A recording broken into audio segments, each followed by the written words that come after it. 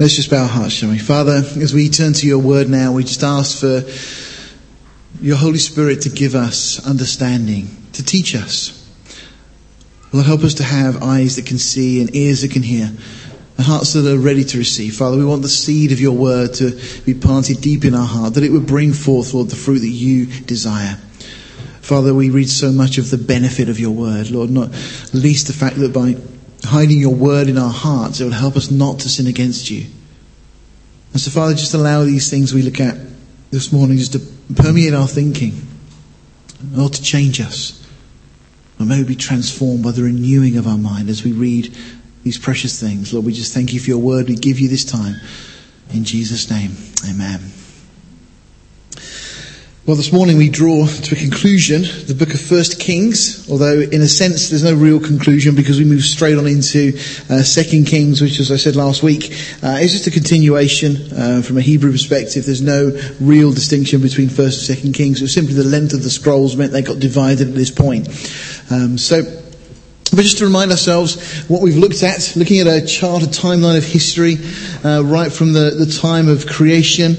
The book of Genesis covers a large period of time. In fact, it covers more time than any of the other books of the Bible combined, in terms of the actual historical time that's covered by the book of Genesis. But the writing of the Bible actually occurred from the time of the Exodus, obviously from the time Moses arrives at Mount Sinai and the law is given and so on. So from that time, and obviously the things that have been compiled, we read of the book of Adam, the book of Enoch and so on. These books would have no doubt been passed down generation to generation. Moses then compiles them and puts them into Scripture. And he says they're codified for the first time here. And then really the writing of the Scripture takes us up to about 90 AD or 98 AD, the end of the first century, with the book of Revelation being probably the last book that's written. And so that's the time that the Bible was written. Now, the time that we're focusing on is this time of the monarchy here. So really the time that follows on after David, after then his son Solomon, is this period of time that takes us all the way up to the exile, when we find that firstly the northern kingdom that we've been looking at recently will be taken captive to Assyria, and then that was in 722 BC, and then the southern kingdom of Judah finally in 587 BC will be taken captive to Babylon. And then the nation, just as has been prophesied, will be without a king, will be without a priest for a period of time. And then we come to the time of Christ, the time that Jesus is born and obviously then is crucified for us. And then in 70 AD the temple is destroyed, and really from that point the Jews are dispersed around the world. And then we come up to this time now, the time that we're living in, that we've seen Israel restored. And we'll talk a bit about that because it's relevant and comes up in the study in a short while. So that's just to give you an idea of where we're looking historically. Now, once again, we've been looking at the kings of the northern kingdom of Israel. As I've said before, the book of Kings focuses on the northern kingdom, whereas the book of Chronicles focuses on Judah. Now, of course, there's some overlap in those things. Some people will tell you that one is dealing with the political, one is dealing with the religious. And certainly there are some religious, if we may put it that way, elements in Chronicles, but mainly because they were more God-centered. The northern kingdom had given themselves over to idolatry. So we really do see the history of Israel very much contained in Kings, and the history of Judah, by contrast, contained in Chronicles, which, Lord willing, if the Lord tarries, we'll move on into. If not, if the Lord doesn't tarry and we're in heaven, then we're going to get it straight from the Lord, which will be even better. So, we've seen Jeroboam, the first king of the northern kingdom, had such a great opportunity, and yet ends up stumbling and falling because he doesn't trust God. He's concerned that people might go back down to Judah and carry on their worshipping. You remember 3 times a year the Jews were commanded to go to the place that the Lord would choose. Originally that's Shiloh, but later becomes Jerusalem. And so Jeroboam concerned that if the people are going down to Jerusalem, they might start saying, well, why do we need 2 kings? So fearful for his own position, he ends up establishing 2 shrines, one up in the north, up in Dan, and another one in Bethel. And these become places of idolatry. And his son becomes the next king just for 2 years, Nadab, again an evil king, followed by a change of dynasty now to Baasha, and again an evil king. We read about the wars that he had with Israel, with Judah, the southern kingdom. And then obviously his son, just for another 2 years, no real dynasties whatsoever. Then another change. We have Zimri, who reigns for just 1 week, we saw. And then we have this dual regency with Tibni and Omri. But Omri wins out and Tibni is effectively cast aside.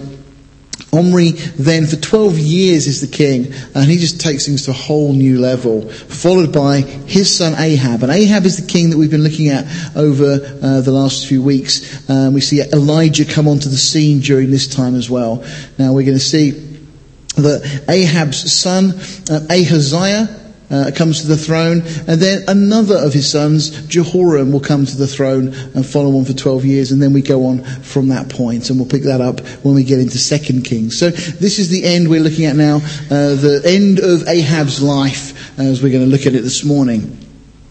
So let's jump straight into 1 Kings chapter 22. And we read, "And they continued 3 years without war between Syria and Israel. And it came to pass in the 3rd year that Jehoshaphat, the king of Judah," now we've not yet come across Jehoshaphat, but Jehoshaphat, king of Judah, came down to the king of Israel. Now firstly, this enemy that is being referenced here, Syria, for 3 years they've had peace, but there was no need for any of this. Because if you remember, we've seen already that God had delivered Ben-Hadad and Syria into Ahab's hand. And rather than dealing decisively and getting rid of this enemy, the love of the world had won out. You know, Ahab's love of the world and probably wanting to exalt his own position in the eyes of the other nations. If you remember, Ben-Hadad had a confederacy of 32 kings along with him. And no doubt Ahab's thinking, well, if I make friends with this man, all of those other kings will like me too. You know, and it's not that dissimilar to our own lives, is it? You know, we all like to be liked. We all like people in the world to think nice things of us. And rather than putting to death some of those things of this world, of this life, sometimes we allow them to live because we think it might give some benefit to us. You know, sometimes we go along with things that really we should put out of our lives. But we do it because it may give us some sort of credibility, we perceive, with those in the world. They might think more of us because of that. You know, so although these are historical events that took place, there's a number of spiritual lessons that we can see in all of these things. You know, once again, none of this need happen. If Ahab had dealt decisively, this problem wouldn't have occurred. 1 John 2:15-17 just reminds us there that we should love the world. Love not the world, neither the things that are in the world. If any man loves the world, the love of the Father is not in him. For all that is in the world, the lust of the flesh, the lust of the eyes, and the pride of life, is not of the Father, but is of the world. And the world passes away, and the lust thereof. But he that does the will of God abides forever. You know, what great teaching, what a great lesson that would have been for Ahab to grasp just the principles of what John later would record for us. So Jehoshaphat, king of Judah, we've not seen him yet on the scene as we've been studying through. If we look at the events of what's been going on down south, as it were, Rehoboam, the son of Solomon, becomes king. For 17 years he reigns. And then his son, Abijam, not a good king, but for 3 years he reigns. But then we get King Asa. A good king. A king that loves God. Now, Asa had his problems. He made mistakes. There was a classic example, and we looked at it already by God's grace. If we get into Chronicles, we'll see it again there. How he should have trusted God, not just with the big things, but with the little things too. Great lessons for us. But Asa was a good king. For 41 years he reigns, and then his son Jehoshaphat becomes king, and for 25 years he reigns. And this is the period in terms of kings that are covered by 1 Kings down in the southern kingdom. It's been fairly quiet in terms of the reference to them because they've just been going on with what they've been doing, and of course there's been a lot going on up in the north, a lot of battles and intrigue and all sorts of things.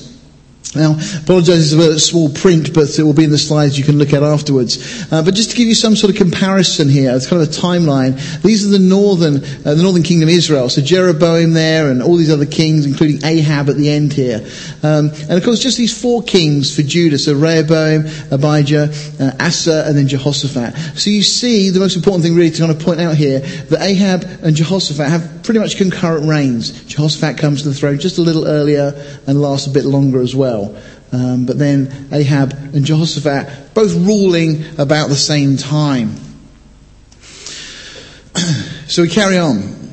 And the king of Israel said unto his servants, Know ye that Ramoth in Gilead is ours? And we be still, and take it not out of the hand of the king of Syria. Effectively what he's saying here is that, look, we're sitting here, we're doing nothing, and letting the king of Syria get away with this occupation of our city. This is our city, and the king of Syria has taken it. And we're just sitting around, we're doing nothing.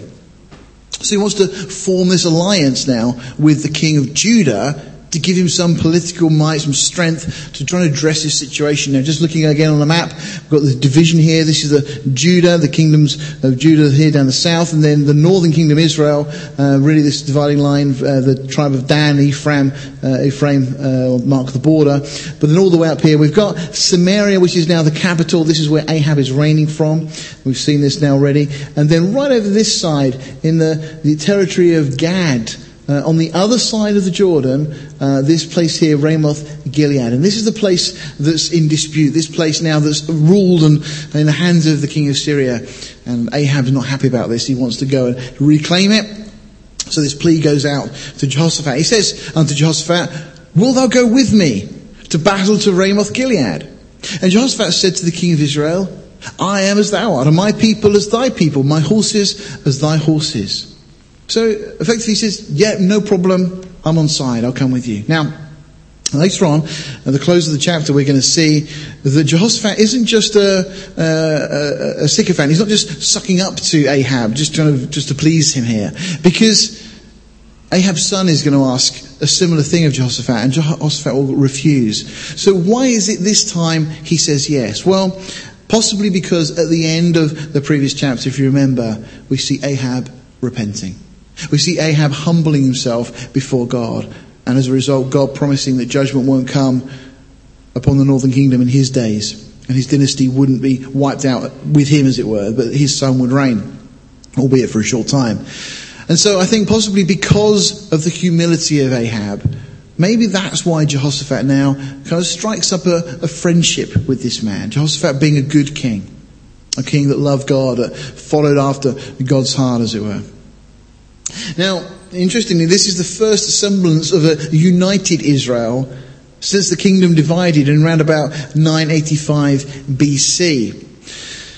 So Israel would not fully reunite until 1948, according to the prophecies being given in the book of Ezekiel. Now, Ezekiel actually prophesies to the exact day when Israel would become a nation again.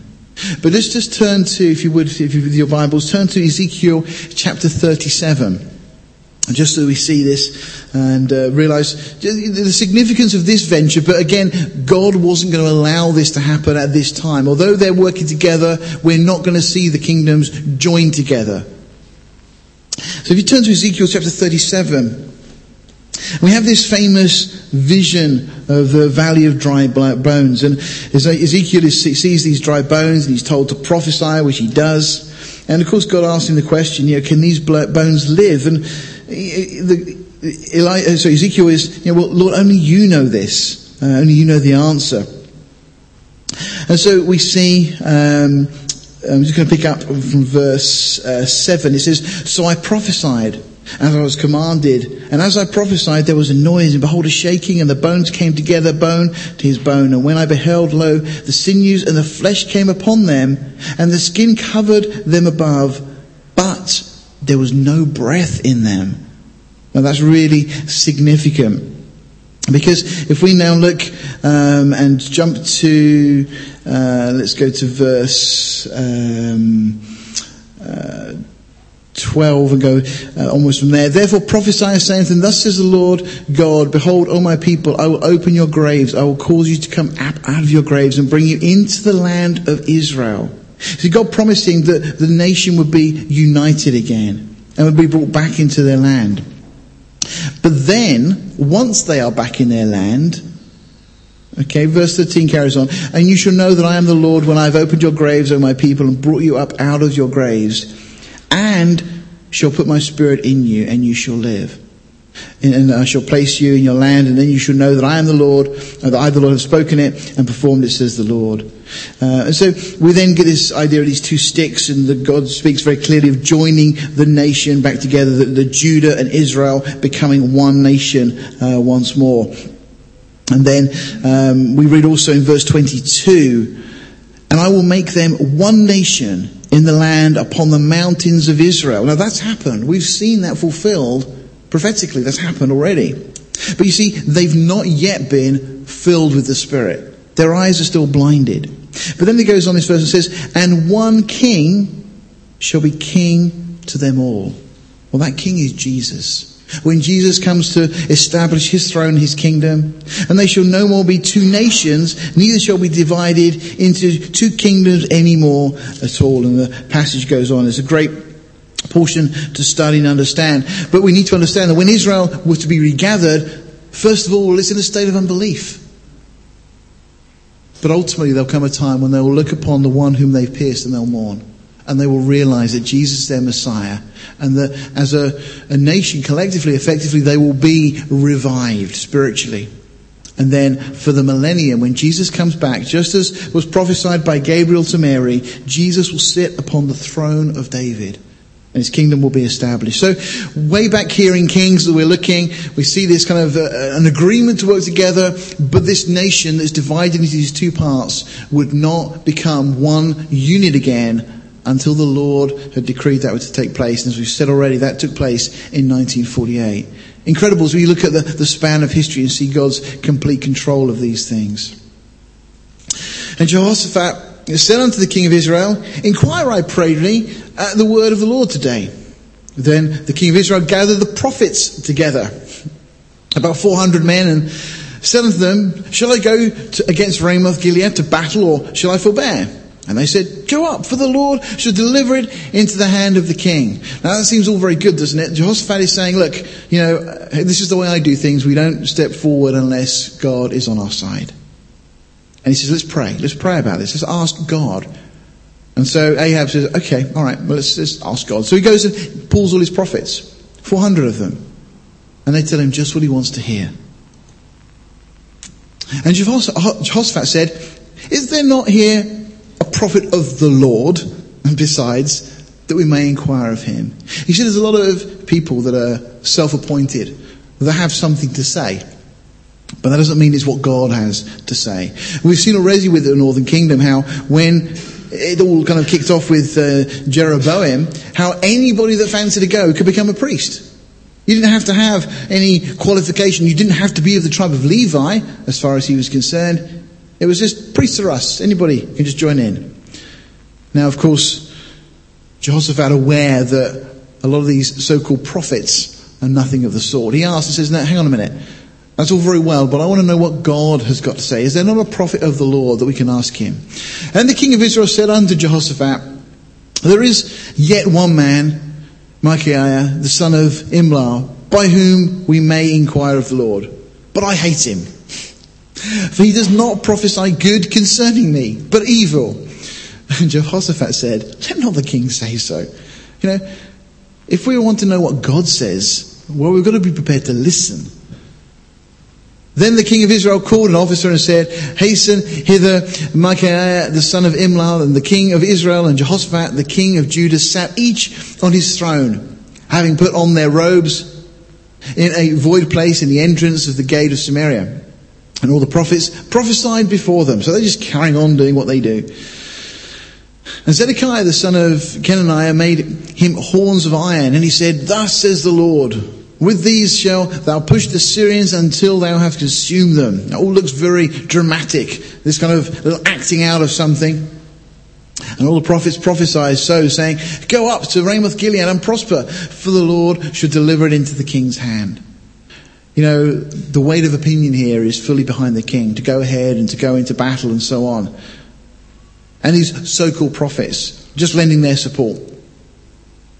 And the messenger that was gone to call Micaiah said unto him, "Behold, now the words of the prophets declare good unto the king with one mouth. Let thy word, I pray thee, be like the word of one of them, and speak that which is good." And Micaiah said, "As the Lord lives, what the Lord has said to me, that will I speak." You know, a lot of people prefer to hear comforting words rather than the truth. They don't want to hear what God has really got to say. They want to hear what they want to hear.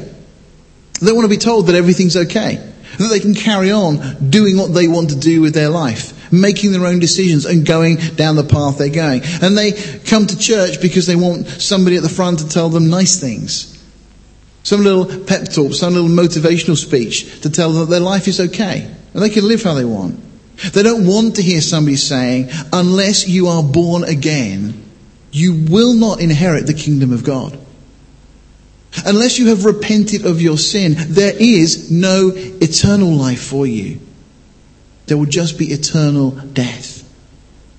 You see, those things are not particularly popular. And most people won't go to churches that say those things. They'll go to churches that will tell them what they want to hear, what everybody else is saying, because that's a nice thing to hear. You know, don't go and upset Ahab. You know, he's got a lot on his plate at the moment. Just say some nice things to him. You know, and we kind of condition ourselves to just want to accept whatever's nice, whatever's good. So Micaiah, the prophet, comes to the king, and the king said unto him, "Micaiah, shall we go against Ramoth Gilead to battle, or shall we forbear?" And he answered him, "Go and prosper, for the Lord shall deliver it into the hand of the king." And no doubt with some little wry smile on his face as he says this. And the king said unto him, "How many times shall I adjure thee that now tell me nothing but that which is true in the name of the Lord?" So clearly Ahab aware here that this is just a almost sarcastic response. "Yeah, do whatever you want. Go on, carry on. Have it your way. You'll be fine." He says, No, please, tell me the truth. That's the verse 17. And you just detect a broken heart when Micaiah's heart here, just feeling so sad for the nation. And he said, "I saw all Israel scattered upon the hills, as sheep that have not a shepherd. And the Lord said, These have no master. Let them return every man to his house in peace." And the king of Israel said unto Jehoshaphat, "See, did I not tell you that he would prophesy no good concerning me, but evil?" Well, we're reminded in 2 Timothy chapter 4, verses 2 to 4, that we should, you and I, should preach the word, be instant in season, out of season, reprove, rebuke, exhort with all long suffering and doctrine, or teaching. For the time will come when they will not endure sound doctrine, but after their own lusts they shall heap to themselves teachers having itching ears, and they shall turn away their ears from the truth and shall be turned unto fables. You know, I think that time has come. It says, for the time will come. When Paul writes this to Timothy, he's saying, in the future this is going to happen. I think you and I live in those days when it is happening right in front of us. And actually it's been happening for a while now. Where we've got people being raised up that say what people want to hear. We see it with the emerging church. We see it with the whole kingdom now kind of idea. We talked about that last week. The idea that the church should claim the world for God. And when we've done our bit and we've brought everybody to the knowledge of Christ, then Jesus can come back and set up his kingdom. That's not the way it is. That's not the way it's going to be. But so many people just love their own ideas. They want to hear what they want to hear. They don't want to know the truth. And the king here, kind of pleads and says, look, tell me the truth. And he tells them the truth and he says, see, you always tell me bad things. And he said, hear thou therefore the word of the Lord. So this is now Micaiah again speaking to the king. Again, just put yourself in this position. Think of yourself. If you are born again here this morning, you are a servant of God. Well, this servant of God has been called. There's already at least 400 people against him. Probably the groundswell of all the other people around are thinking, yeah, let's go and claim back this city. It's ours. Feeling very, patriotic at this time. And the king's there wanting to go out. And really, it's all now hinging on what you say. I mean, you could just go for the easy life, couldn't you? But he's already said, no, I'm only going to speak what God says. And he's said, as he's already seen, that this venture is going to lead to destruction and to death. And now he says, hear therefore the word of the Lord. I saw the Lord sitting on his throne and all the host of heaven standing by him on his right hand and on his left. And the Lord said, who shall persuade Ahab that he may go up and fall at Ramoth Gilead? And one said on this manner, another said on that manner. And there came forth a spirit and stood before the Lord and said, I will persuade him. And the Lord said unto him, wherewith? How will you do it? And he said, I will go forth and I will be a lying spirit in the mouth of all his prophets. And he said, thou shalt persuade him and prevail also. Go forth and do so. Now therefore, behold, the Lord has put a lying spirit in the mouth of all of these thy prophets. And the Lord has spoken evil concerning thee. Now, we need to just address this because who is this spiritual entity that comes and presents to God and says that he's going to do this? And well, we need to understand, of course, that a third of the angels rebelled when Satan fell. We know from the book of Job that Satan was able to come regularly, and when the other angels would present themselves before God, so Satan would do so. And so it was seen this isn't a godly, good angel that's doing this. This is a rebellious angel. Because of course they just look to destroy and to pull down anyway. And so he brings this suggestion, I can do this. And the Lord allows it. And says, okay. And God does sometimes allow things that we don't fully understand the reasoning for. But here this angelic being and the others alongside go and effectively deceive these prophets that are supposedly prophesying. Just how much discernment we need when we speak on God's behalf, if ever we presume to do so. That if we do, we speak what God is saying. Because there are principalities and powers out there that would look to deceive us. And so we need to be very careful. Sometimes we hear things said in the name of the Lord. Think of what it says in Matthew 7 about those who have done miracles, who have prophesied in the name of the Lord. And the Lord will say, I never knew you. These are people who genuinely thought they were part of the church. And yet the Lord is going to judge them and say, no, I didn't know you. You see, there are many that are in the church that are not saved, that are just going through the motions, that are part of this just say nice things, tell me what I want to hear kind of group. So, possibly already aware that he may be saying this at risk to his own life, Micaiah just delivers this message, this vision that he's seen. And then this individual we just mentioned a moment ago, Zedekiah, the son of Kenana, went near and smote Micaiah on the cheek and said, which way went the Spirit of the Lord from me to speak unto thee? And Micaiah said, behold, thou shalt see in that day when thou shalt go into an inner chamber to hide thyself. So straight away Micaiah comes back speaking with authority. Because he has the authority of God, he's speaking on God's behalf. This other individual doesn't like to be humiliated publicly, and so reacts in the way that he does. And the king of Israel said, take Micaiah and carry him back unto Ammon, the governor of the city, and to Joash the king's son, and say, thus says the king, put this fellow in the prisoner, feed him with bread of affliction and with water of affliction until I come in peace. Micaiah said, if thou return at all in peace, the Lord has not spoken by me. And he said, hearken, O people, every one of you. In other words, listen, people. God has already said, this is a foolish errand to go on.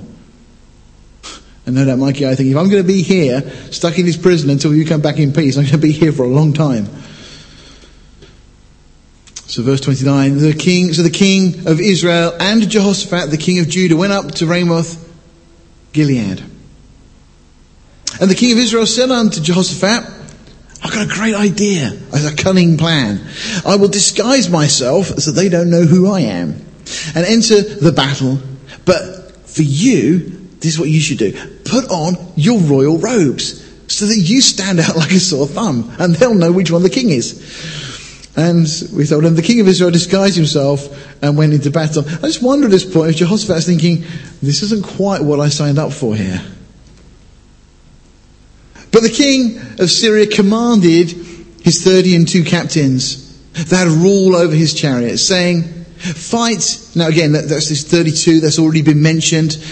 These other kings, as they were previously referred to, obviously having their own jurisdiction, their own areas of which they rule over, and they've been now subdued by Syria, and now are fighting for him, and they've been given rule over the various bands of the army. And so they now come and they say, fight neither with small nor great, save only with the king of Israel. Well, they know what to do. They're just going to take out the king. If they take out the king, the people are helpless. There's no coordination, there's no instruction. So it came to pass when the captains of the chariots saw Jehoshaphat, they said, surely this is the king of Israel. Well, this is probably what Ahab had in mind all along. It's kind of a decoy in a sense. And they turned aside to fight against him, and Jehoshaphat cried out, please, no, no, no. You can just imagine, as he realizes they're all after him, Ahab kind of in his chariot somewhere over there all on his own, and all of these 32 captains and their military might bearing down on Jehoshaphat, crying out, no, please, you've made a mistake. Came to pass when the captains of the chariots perceived that it was not the king of Israel, that they turned back from pursuing him. And no doubt God's grace preserving Jehoshaphat, because, as I said, and we'll see, he was a godly king. And a certain man drew a bow at a venture, just by chance, and smote the king of Israel between the joints of the harness. So just cutting right between his protective armour. And, just a kind of coincidental thing here. Of course, when we see a coincidence, all it is God just choosing to work in secret. But God just engineering this. Wherefore he said unto the driver of his chariot, turn thine hand and carry me out of the host, for I am wounded. So they're obviously in the midst of the battle. At this point now they drive him out. And as the battle increased that day, and the king was stayed up in his chariot against the Syrians, and died at even. And the blood ran out of the wound into the midst of the chariot. And there went a proclamation throughout the host about the going down of the sun, saying, every man to his city and every man to his own country. So the king died and was brought to Samaria, and they buried the king in Samaria. What a tragic end. All the mistakes we've seen him make, and yet at the end of the previous chapter we see a glimmer of light as there's this kind of humility scene. And yet here, finally, the last act of his life, an act of defiance against God. And just as has been prophesied, we've seen this already, verse 38 tells us, and one washed the chariot in the pool of Samaria, and the dogs licked up his blood. And they washed his armour according to the word of the Lord which he spoke. So, in fulfillment of prophecy. We've seen this happen already to Baasha when he died. And now it had been prophesied that the dogs would lick up the blood of Ahab. And that's exactly what's happening. Even though he dies in battle, his chariot's brought back. And this king, his life is over. And we're told in verse 39, now the rest of the acts of Ahab and all that he did, and the ivory house which he made, and all the cities that he built, are they not written in the book of the chronicles of the kings of Israel? So Ahab slept with his fathers, and Ahaziah his son reigned in his stead.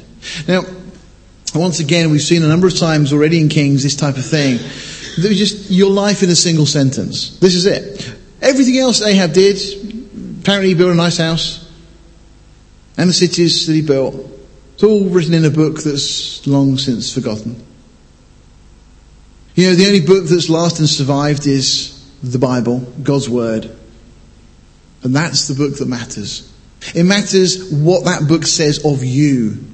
Everything else you accomplish in life, every certificate you get, every achievement, houses that you build, whatever you set your hand to in this life, none of that's important. That will just get lost and forgotten in the sands of time. You know, this world is not going to last forever. What matters is what it says in God's book about you. That will have eternal value. Of course, it's our relationship to God that counts. And Ahab's just such a great example of somebody who could have had so much. You know, even though he started, and yes, he had a bad start as the son of Omri, who was a very bad and wicked and evil king. But he had somebody like Elijah the Tishbite step onto the scene and speaks in the name of his God and says it's not going to rain for 3.5 years. And then 3.5 years later, he meets Elijah again, and that situation on Mount Carmel, when the hearts of the people are brought back to God. At that point, whatever else had gone before, surely Ahab could have said, no, this is the God that I will serve. You know, God is so gracious. He gives so many opportunities, so many chances. But ultimately,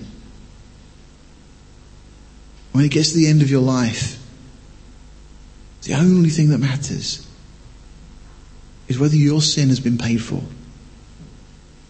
And the only way of that happening is by you repenting and trusting in Jesus Christ. And Jehoshaphat, the son of Asa, began to reign. Now this is just historically, we're just jumping back in time just to give us the narrative, the context here. So Jehoshaphat, the son of Asa, began to reign over Judah in the 4th year of Ahab, king of Israel. So Jehoshaphat was 30 and 5 years old when he began to reign, and he reigned 20 and 5 years in Jerusalem. And his mother's name was Azubah, the daughter of Shilhi. And he walked in the ways of Asa his father. He turned not aside from doing that which was right in the eyes of the Lord. How refreshing. In all the things we've seen, all these bad and evil kings. And we're told here that somebody that followed after their father and did that which was right in the eyes of the Lord. There is a nevertheless, but it's still a wonderful thing that we've got a king over a nation that wanted to do that which was right. We're told, nevertheless, the high places were not taken away. For the people offered and burnt incense yet in the high places. Now, the implication here is that they weren't burning incense to false deities. They were offering these sacrifices to God. The problem was, and the reason this is a nevertheless, is because those places had been pagan places of worship. The high places on top of the hills where they could get the best vantage point to worship the sun, the moon and the stars and the things that they worshipped. And of course, whilst they may now be worshipping God in those places, once again they were leaving themselves open to temptation by going to a place that had been used for pagan ritual and pagan worship. You know, and we may be in a place where we are worshipping God, but we need to be careful where we put ourselves. You know, we may not be sinning, but we may be leaving ourselves open to temptation by the things that we do, by the choices we make, by the places we go, the people we mix with, the company we keep. All of those things we need to be so careful of. Again, we were looking at our Bible study on Thursday, talking about temptation as we've been studying through the first chapter of James. You know, and the first step of this downward spiral is being drawn away. We're talking about the way the idea is as an animal is drawn out of a nest or a hole or whatever, one who would trap. And the idea is to provide some sort of bait to draw. And of course for us, we've got to be careful because there's so many things that can draw us, and they may just be very innocuous things. But you see, once we've been drawn away, then we can become enticed. And that's why God says here that it's not a good thing. Nevertheless, the high places were not taken away. because it's so easy for us to get enticed. And when we get enticed, well, then lust conceives. And lust, when it's full grown, will bring forth death. So we need to be so careful that we don't leave ourselves open to temptation. But nevertheless, this king, Jehoshaphat, a good king on record in Scripture. And we're told, and Jehoshaphat made peace with the king of Israel. We've just seen that fulfilled in the thing we just looked at. Now the rest of the acts of Jehoshaphat and his might that he showed and how he warred, are they not written in the book of the Chronicles of the kings of Judah? And we're told, in the remnant of the Sodomites which remained in the days of his father Asa, he took out of the land. This king was a king that was set on doing things that pleased God. And here we're told of the Sodomites that Asa had tried to remove and deal with because it had been a pagan practice. You know, we make so much today, don't we, about the whole issue with homosexuality and everything else, as if it's kind of a new thing. You know, and we're often told that those who don't openly accept and embrace homosexuality are stuck in the past. That we've got to wake up. There was a question time recently, and there was a lady MP for the Labour Party, and she was just commenting and saying that, you know, those views and opinions, they don't have any place in today's world. Well, it was no different back then. Well, we think it's all changed. It hasn't changed. It's the same as it's always been. Same problems, same situations, same God. And that's really the key. Because it doesn't really matter what I think or what you think. What matters is what God thinks. And look, actually, if you say, well, I don't believe in God, well, fine. In which case it doesn't matter what I think or what you think or anybody thinks, does it? But if there is a God, and of course there's so much abundant evidence that there is. Creation screams and testifies that there's a God. If there is a God, it matters what God thinks. And not just about that one issue, but about every other thing that the Bible lists as sin. Lying, stealing, blaspheming, being disobedient to parents. All of those things are sin. You know, and a sodomite, a homosexual, a murderer, a liar, blasphemer, they'll all be in the same place, standing before the throne of God. Whatever they have done, however people have lived their lives, it will still come down to the fact, have you repented and put your trust in Jesus Christ? That's the only thing that matters. So again, this was addressed, we're told. Jehoshaphat dealt with it and took these people out of the land. And there was then no king in Edom. A deputy was king. And Jehoshaphat made ships of Tarshish to go to Ophir for gold. But they went not, for the ships were broken. Ezion-Geber, so there's a project he set about. Just the hand of the Lord wasn't on it. It didn't go anywhere. And then said Ahaziah the son of Ahab unto Jehoshaphat, let my servants go with thy servants in the ships. But Jehoshaphat would not. So he doesn't consent to an agreement here. There's so much in Scripture, and particularly in Proverbs, about being surety for a stranger. In other words, you know, striking hands with somebody, agreeing with somebody, working alongside somebody. You need to be so careful who they are. You know, Proverbs 6:1-2 says, my son, if thou be surety for thy friend, if thou hast stricken thy hand with a stranger, thou art snared with the words of thy mouth. Thou art taken with the words of thy mouth. You know, we need to be very careful who we make agreements with and alliances with. And here, Jehoshaphat seemingly has the wisdom not to make any kind of alliance with Ahab's son. Maybe wise now after his previous experience where he'd been kind of set up for target practice for the Syrian army. But verse 50 says, and Jehoshaphat slept with his fathers and was buried with his fathers in the city of David his father. And Jehoram his son reigned in his stead. And the chapter and the book closes.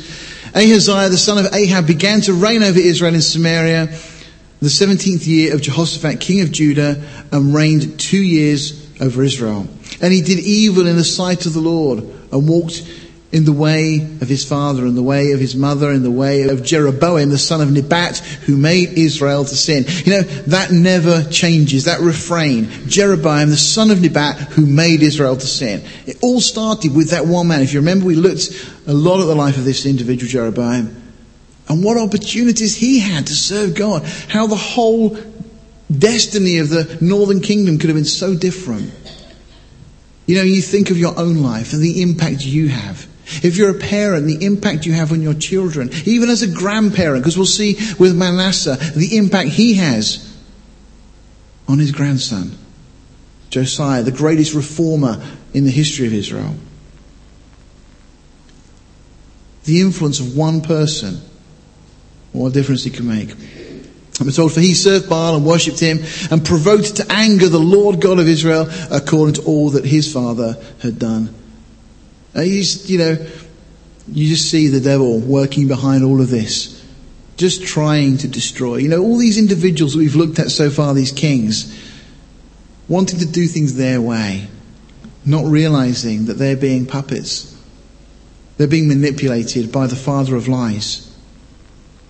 And of course, there's a danger for any one of us that if we walk out of step with the Lord, that we can also be manipulated. That the devil would love to destroy our lives, to pull everything down.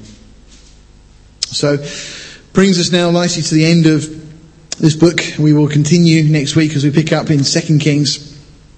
And the narrative just continues. And we'll see more of these kings of Israel. There's not a single good king amongst them. But there's still many lessons to be learned. So let's just bow our hearts. Well, Father, we thank you once again for your word. And Father, in one sense, these things can be quite depressing as we just look at individuals who had opportunity to serve you and didn't and threw it away. And yet, Lord, may we use these as, Lord, instructions for our own life. Father, your word speaks of the fact that these scriptures that are written aforetime are there for our learning. So, Lord, let us learn from these things. Let us be wise, Father, and not make the mistakes that these individuals made. Not wanting to listen to you, but rather listening to the things of this world. Listening to the things that seem appealing to us. Oh, Father, help us not to be so foolish. But, Lord, help us to be obedient. And whatever the cost, listen to you, to trust you. Lord, we thank you once again for your word. Impress these things upon our hearts that we would keep growing in knowledge and grace. For we ask it in Jesus' name. Amen.